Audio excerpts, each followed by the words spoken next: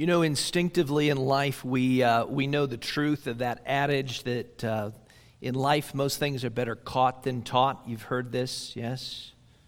Yes? I see a lot of faces that go, no, I haven't heard that.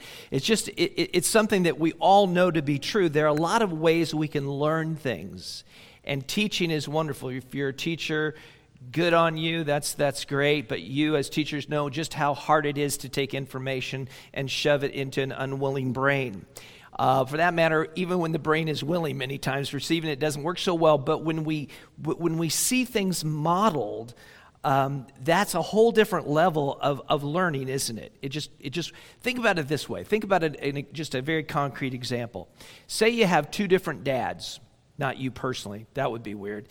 But you've got, as an example, two different dads, and they each have a son. Now, the one dad knows nothing about mechanics, knows nothing about auto mechanics, never tries to know anything, doesn't want to know anything. He has a good job, he can pay for it. So, the most he does is pull into a filling station, full service, and have them pump the gas and check the oil and the fluids. And if the car breaks down on the road, he has the roadside assistance. And that's all he cares about his vehicle. Take the other dad for a moment. This guy, he's not an auto mechanic, but he knows cars, and he's been around cars. And so he pops the hood. He knows what the parts of the engine are. When he can take his kid over there and go, this is the carburetor. Well, no longer that, obviously, but and this is the radiator. And if the alternator breaks down, he can diagnose it. He can put it in. He keeps the air just perfect in all of the tires at all times. He's taught his kid to change that guy. You know those two guys, right? You guys are really quiet. Okay. All right. You know what I'm talking about. Yes, you're all familiar with automobiles. And people that know them and people that don't. Okay. So you got those two dads. Which one of those kids is going to have an interest and the ability to work on cars as he gets older? Well, obviously, it's the one that saw his dad do it, because it's not just, you can learn a lot about cars from books. You could go get educated. You can get YouTube videos that'll show you to do stuff. But there's something, isn't there, about having that value, the whole value system, the whole level of importance, the familiarity, the being unafraid to just pop the hood and get under there and look and do some things. That's just communicated on a modeling level that is so much deeper than just what you can learn in a book or a video. When it comes to proper soul care, not car care now, but soul care, we need examples. So never underestimate the value of faith models in the Christian faith. We need that. We have a pressing need to not only hear sermons and not only read books, but to have it modeled for us. So the big idea today, remember the power of healthy faith models. As Brian said, we're rejoining Paul. He's at Miletus. He's got the Ephesian elders there with him. We are fast coming toward the end of this passage. And as also Brian happened to mention, he left off warning them about fierce wolves that would come in and not spare the flock and drag people away. So that's where we left off. And then we come into it now where he says, be on the alert. Therefore, be alert. And what follows really then is sort of the filling out of what that means and what that looks like. But Paul, when he says be alert, he doesn't start with a didactic lesson on how to be alert and 3 points and so forth. The first thing he does is he turns it back on himself. He reminds them of his example of how he had been. He was the dad that was always checking the air in the tires. He was the one that was attending, paying attention, making sure that the church was in a good place. As a pastor and elder, this is a fantastic reminder. If you're an elder here in this church, this passage is very much for you. If you are wanting to be an elder at some point in the church, this passage is for you. If you're a parent, if you're a teacher, if you're a mentor, if you are in any position where your life is visible as a Christian to those around you, really this passage is for you. We want churches where there is leadership providing an example of what faith ought to look like. We want to be those models because we know they translate better than just the bare word. We need the flock, we need the whole people of God, and we need those godly examples. Are you tracking with that? Does that make sense to you? Yes? Yes? Quiet group here today. Good. Okay, so here we go. First of all, remember their vigilance. When it comes to faith models, remember their vigilance. It says, therefore, be alert, remembering that for 3 years I did not cease night or day to admonish everyone with tears. So they don't remember Paul as this guy who just dropped in once in a while and gave a little talk. That was not the Paul they knew. Paul gave them a pattern, a whole entrenched pattern, which they had seen for nearly 3 years. And I'm going back a little bit. Paul's already recalled this to their mind. But remember, he has just been diligent about bringing to them the whole counsel of the Word of God. He did it daily there at the Hall of Tyrannus. Remember that? And then afterward, he would go house to house, and he just kept preaching, and he just kept being the example of how we should protect the flock and be alert. Here, Paul gave all he had night and day. He admonished them with tears. The word admonish means to exhort or warn, but Paul didn't exhort or warn them like something out of Hawthorne's Scarlet Letter, somebody just with a bony finger shaking at them. He says he did this with tears. That he was passionately vigilant. The sheep mattered so much to him that when he preached to them, there was pathos, there was passion, there was concern, actual concern for their lives. He wasn't just checking obligations off a list of, well, if I'm going to be a good apostle, I need to make sure I do this, and this, and warn them today. Good. No, he was driven. He was driven. He cared for the flock in that way. Let me give you one example. This is from the book of Galatians, but see if you don't hear that concern and that tear and that ache in Paul's voice. He's talking to the Galatians who are being misled away from the genuine gospel. And he says, "Oh, foolish Galatians." Do you hear that? I mean, I know I'm saying it with that intonation, but don't you hear this intonation with the words, "Oh, foolish Galatians, who has bewitched you? It was before your eyes that Jesus Christ was publicly portrayed as crucified." He's concerned that they're leaving the gospel, and it hurts. It hurts him.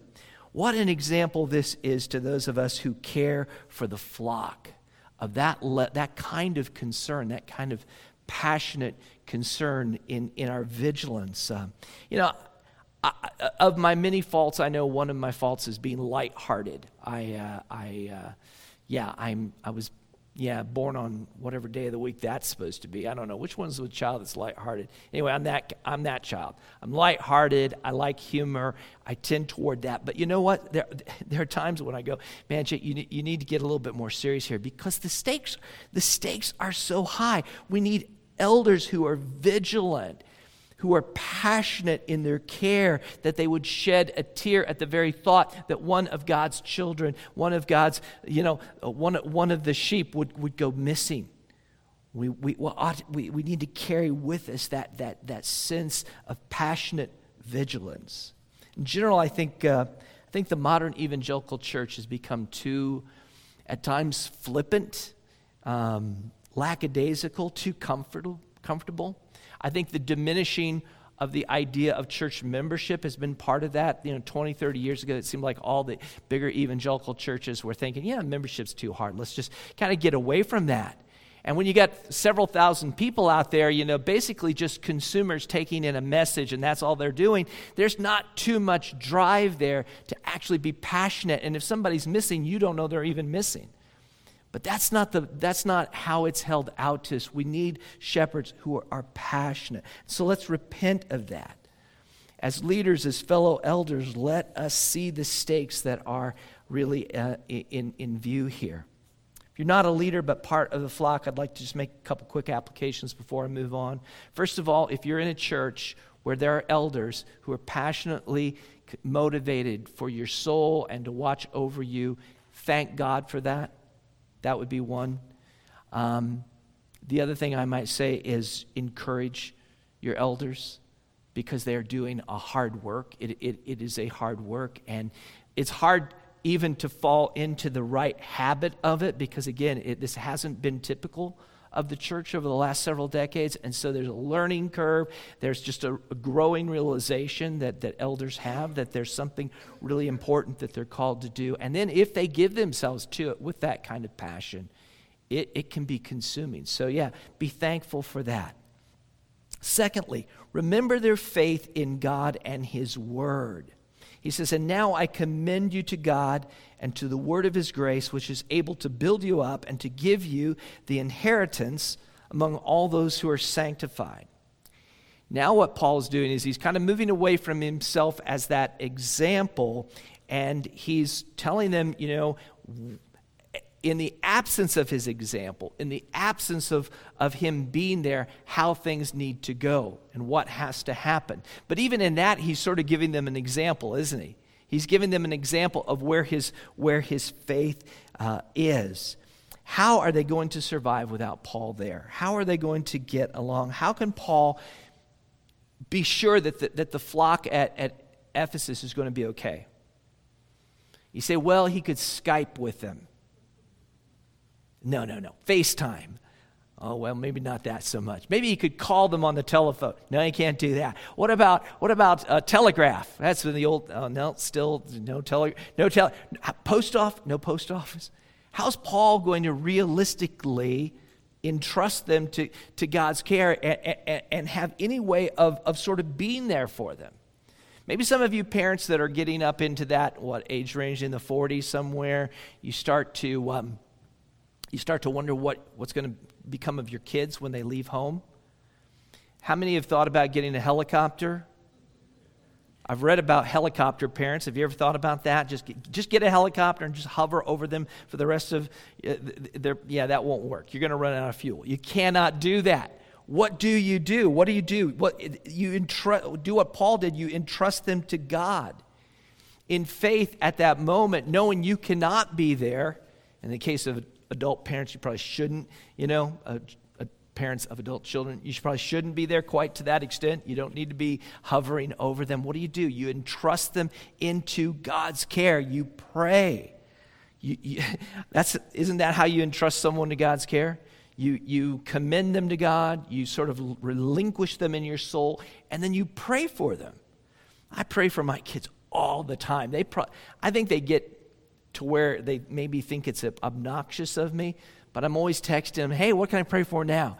I know that one thing's okay now, so what can I pray for? And they're probably like, Dad, but when we can't be there, when we don't have that proximity, we pray, we commit them to God.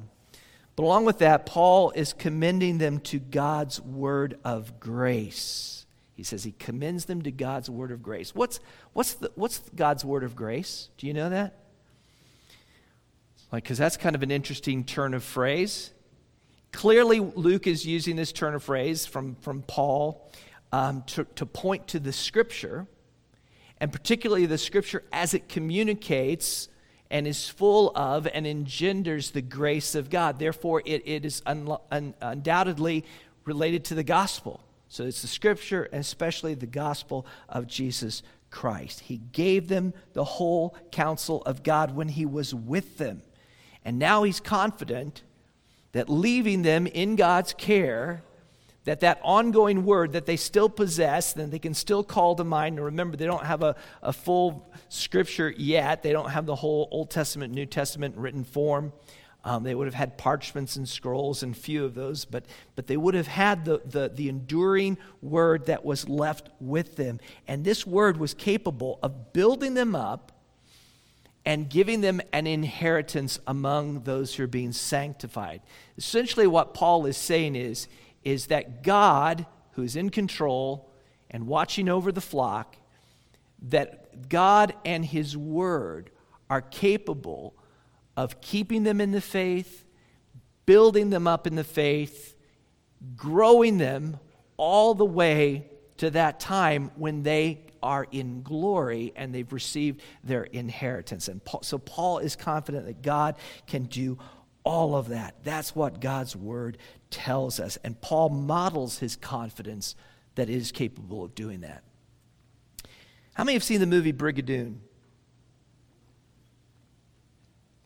Oh, serious business? One person? All right, go home and watch Brigadoon. 2 people.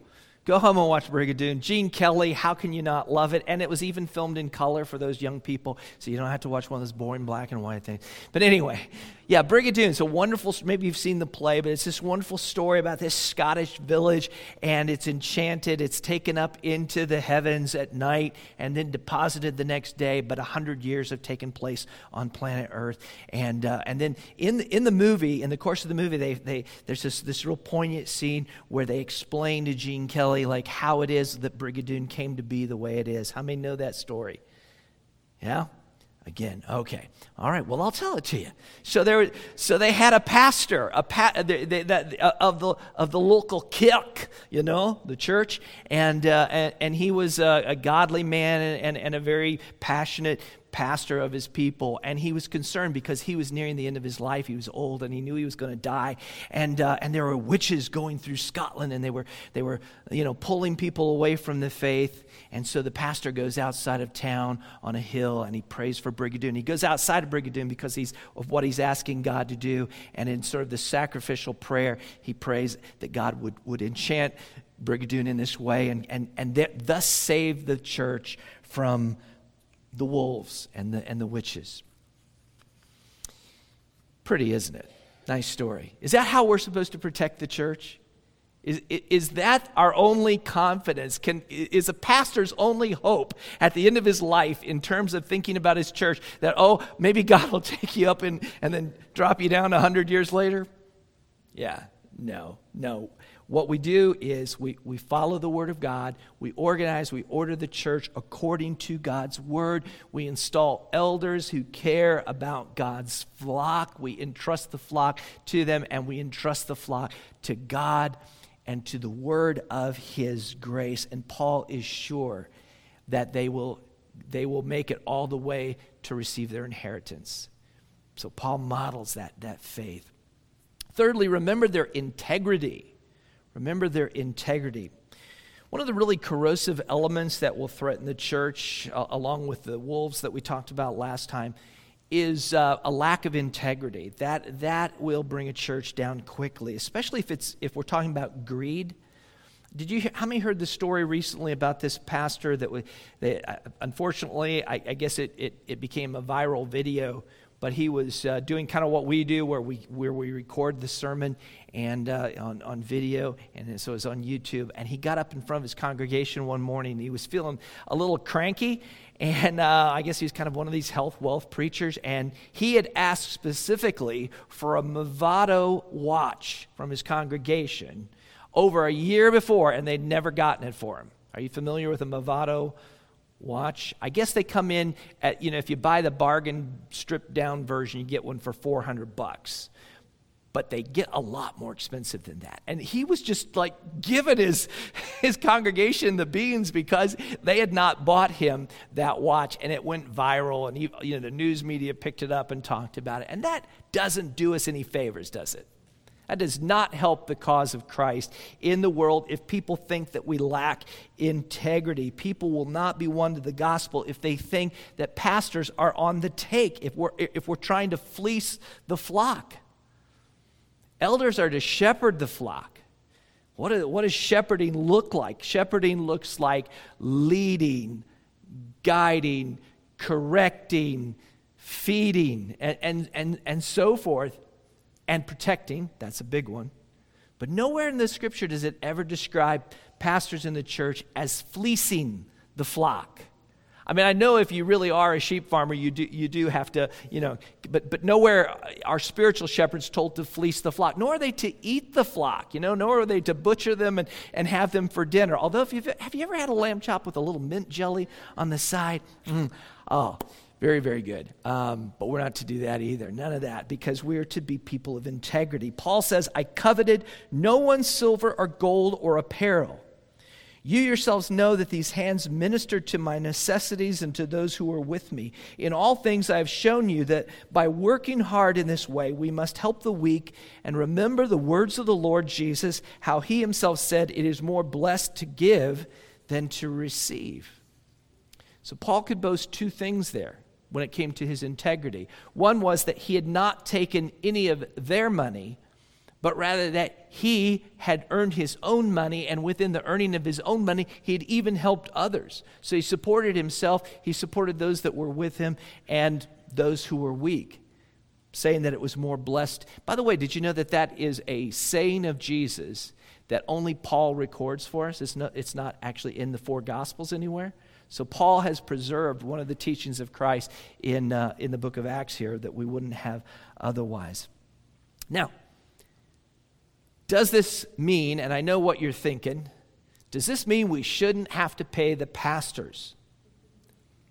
Yes, we've talked about this before, I know, but it bears repeating. That's not exactly what Paul is teaching here. If this were all that was said of elders, this was the only thing, we might derive that idea from it. But Paul actually says this very clearly in 1 Timothy. He says, let the elders who rule well be considered worthy of double honor. Double honor is speaking about pay, especially those who labor in preaching and teaching. For the scripture says, you shall not muzzle an ox when it treads out the grain, and the laborer deserves his wage. So in principle, one can say that yes, churches ought to pay their full-time staff. If someone has left their normal, what other area they might be making money in, and they become a pastor and they have to have their livelihood from the preaching of the gospel, then yes, churches should accommodate that.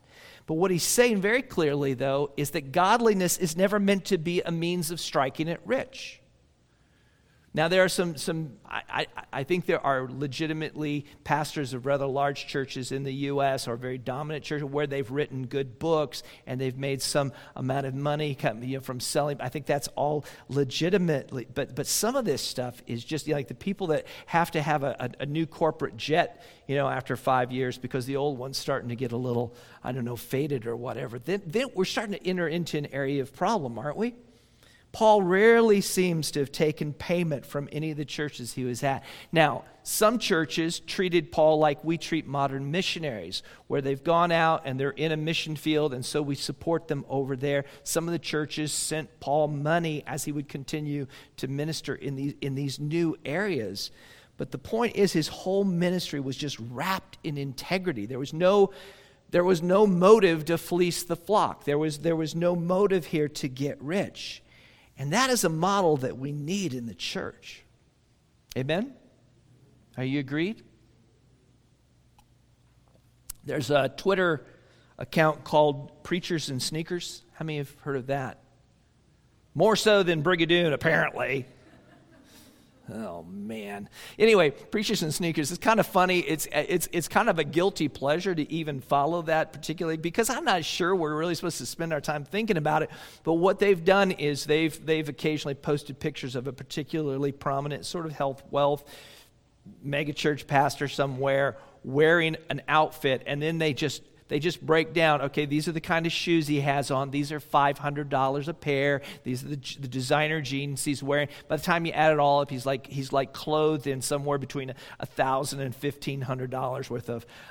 Some of you have never even thought about spending that on your wardrobe for a 3-year period of time, and he's wearing it all in one thing. And of course, it's poking fun and it's pointing to something that's not good. And yeah, it's not that pastors ought never have anything nice, but clearly men who treasure Christ ought to be free from a love of money. There shouldn't be that greed. Dear ones, avoid churches where pastors are doing this, in that whole guise of health and wealth. Listen to what Paul says to Timothy.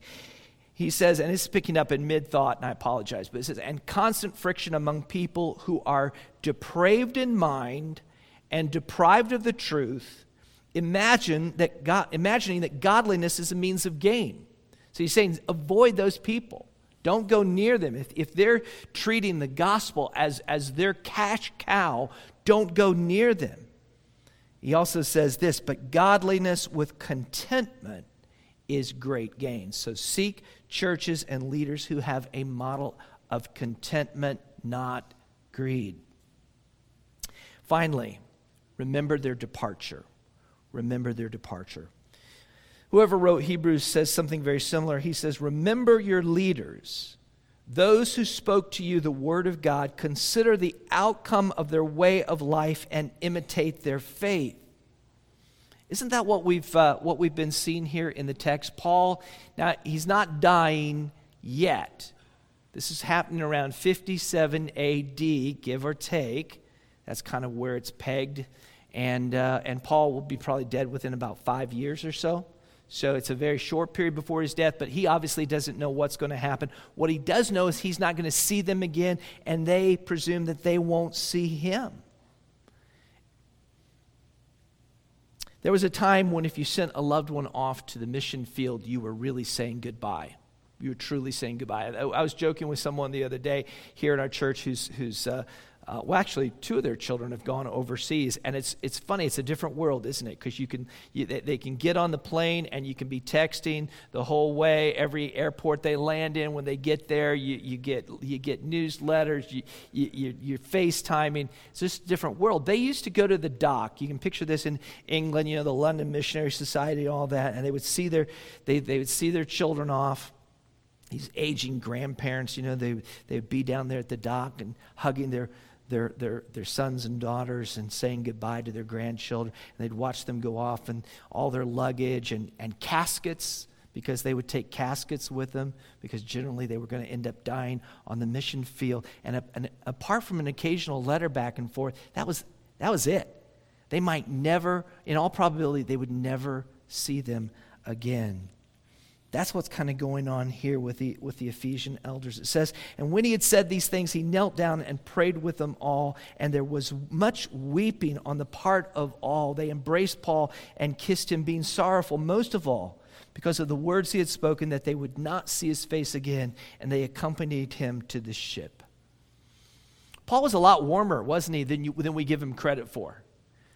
And I know why, and I'm guilty of seeing Paul this way. I've likened Paul to Honey Badger, because he just, there is no quit in this guy, and he will just take a beating, and he'll keep coming back. But if you think only Honey Badger or General Patton or something like that, as Paul's personality, being so strong and so determined, you lose part of Paul's personality, of the kind of person he was. He was actually much warmer. They're on their knees praying. Why are they on their knees? Do you have to be on your knees to have an effective prayer? Is that the only way God hears prayers, if you're on your knees? What's the picture there? They're not going to see each other again. He's going with all expectation of being arrested and persecuted and put to death when he gets to Jerusalem. That's what kind of he sees in store. They don't expect to ever see one another. And so when they're on their knees, you can feel the whole heart of that, can't you? There is a sense of loss. There's a sense of expectation, of fears and sorrows, and they pray for one another. Distraught and overcome with emotion, they then embrace Paul and they kiss him. And I know we don't live in a culture where men kiss other men, and I think we can start that with the new men's group. No, I'm kidding. No, guys. Not going to happen. Just means a whole different thing. I went to Russia once on a little teaching trip 20 years ago, and they do that there. And I avoided that like the plague. There's just something about razor burn that I'm really not not really wanting that whole feel. But that's the thing in many cultures. But it's just, it's hard for us as men in the U.S. to understand it. But what are they doing? They're just embracing, and they're showing their love and their emotional investment, their heart, at the idea that they're not going to see each other again. They're brothers. They're fellow soldiers for Christ. They're facing a common enemy. They know that all of their lives are forfeit for the sake of the gospel. and that they may never actually see one another again. And this picture of Paul as a model of this, it's a different model than we have in mind when we talk about Paul, isn't it? He's warm. He's flesh and blood. He loves. If we don't see this, we won't quite fully grasp his model of ministry. Consider what Paul says to the Thessalonians. I know, different church, but how he ministered in one place seems to be true of how he would minister in another. Look at what he says there. He says, "But we were gentle among you, like a nursing mother taking care of her own children." What a picture. What a picture. This is how Paul felt toward them. We were like a nursing mother taking care of her children. And I love the next verse. I wish this was always true of me and where my heart is at in ministry. He says, "So being affectionately desirous of you, we were ready to share with you not only the gospel of God, but also our own selves, because you had become dear to us." How did these leaders depart? These leaders that the writer of Hebrews is talking about. The truth is, so much of the impact of their ministry and our understanding of their ministry is seen in their departure, in the affection, in the weeping surrounding Paul. You think about Jesus when he's standing at the grave of Lazarus, and it says that he wept, the shortest verse in the Bible, yeah? And then it says that the Jews looking on said, "Behold how he loved him." So there's so much in that departure, in that departing moment for Paul, where we see the whole nature of his investment in the lives of the people. And that's the model that we want to see, isn't it? That's the model that we aspire to. I trust you see the power of that. One of the things we have put a lot of work and effort into, and this is not to brag or to say, "Oh, look at the good job we're doing." It is just a matter of stating how we look at doing church here at Grace Community Churches. We have tried very hard to develop a very simple but very healthy model of how to do church. And we're not the first church to do this, but we've put a lot of emphasis on elders and elder training. And if you talk to any of the elders, they can tell you that they're practically sick probably by now of just constantly talking about what their duties are and what's expected of them and what that looks like. I mean, we're trying to set that model where there really hasn't been a model in the American church for so long in most places. But that is what we are aspiring to. So find an elder today. In fact, I'd like to ask our elders, current elders, I know we have other elders that are not currently serving, but those that are currently serving, if you're here today and you're an elder, would you stand up? Brian, I see you. Get up. Yeah, Don and Ryan. And where's Rick? Rick should be around here somewhere. Oh, he's teaching. See, that's what a good elder does. These guys are okay too, but no, I'm kidding. But anyway, find an elder. Find an elder and thank him today. Encourage him. The job. If you've been tracking with this, it's a heavy thing, isn't it? To be an elder according to how the Scripture lays it out, the way we are to care, the investment of our lives, of our whole heart, to be that way for the people of God. It is a hard work, and so we need to aspire to that. So if you're an elder today, take heart. If you're not an elder, but you're thinking about an elder, understand that the role and what it is you're aspiring to. If you're not an elder, again, like I say, just be thankful. Be thankful if you're part of a church where people care about you. Be open. Be open. If you're a church member of this church, there's an elder who's assigned to you, and they're praying for you, and if you go astray, they're going to be knocking at your door. They're going to be sending you the email. They're going to be trying to find you and draw you back and find out what's wrong. So yeah. Be thankful for that. Be open to it. And, be thankful for the influence that they have on your life. If you don't know Christ today, we hold out that word of grace to you today that Paul is talking about, where he commended them to God and to that word of grace. The word of grace is the gospel of Jesus Christ. He came into the world to save sinners.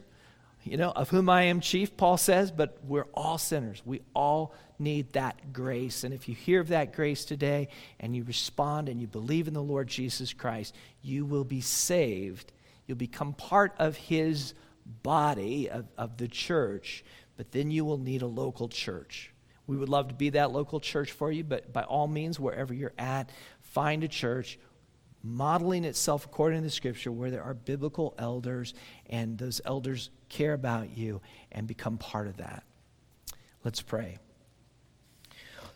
Lord, as an elder in this church and among many others, Lord, I am all too aware of the high calling of that. And Lord, who is sufficient to such things? So we pray for our men that are elders, that you would encourage them and strengthen them, motivate them. Lord, help us to have that heart. Lord, not to be so lighthearted that we lack seriousness, but to have that heart for the people of God, that through tears we might warn those that are going astray, and that we might pray for all under our care. Lord, help us to be examples, to be models, and not to covet, not to be greedy in any way, Lord, but to be your servants and just be, true to the gospel in all things. I pray for all of our people, Lord, that you would do what you've promised to do, that you would watch over them, and that by your word of grace you might grow them and keep them and bring them to glory, bring them to their inheritance among the sanctified. And Lord, even today, may your gospel be heard by ears that need to hear, and may they come to faith. We ask in your name. Amen.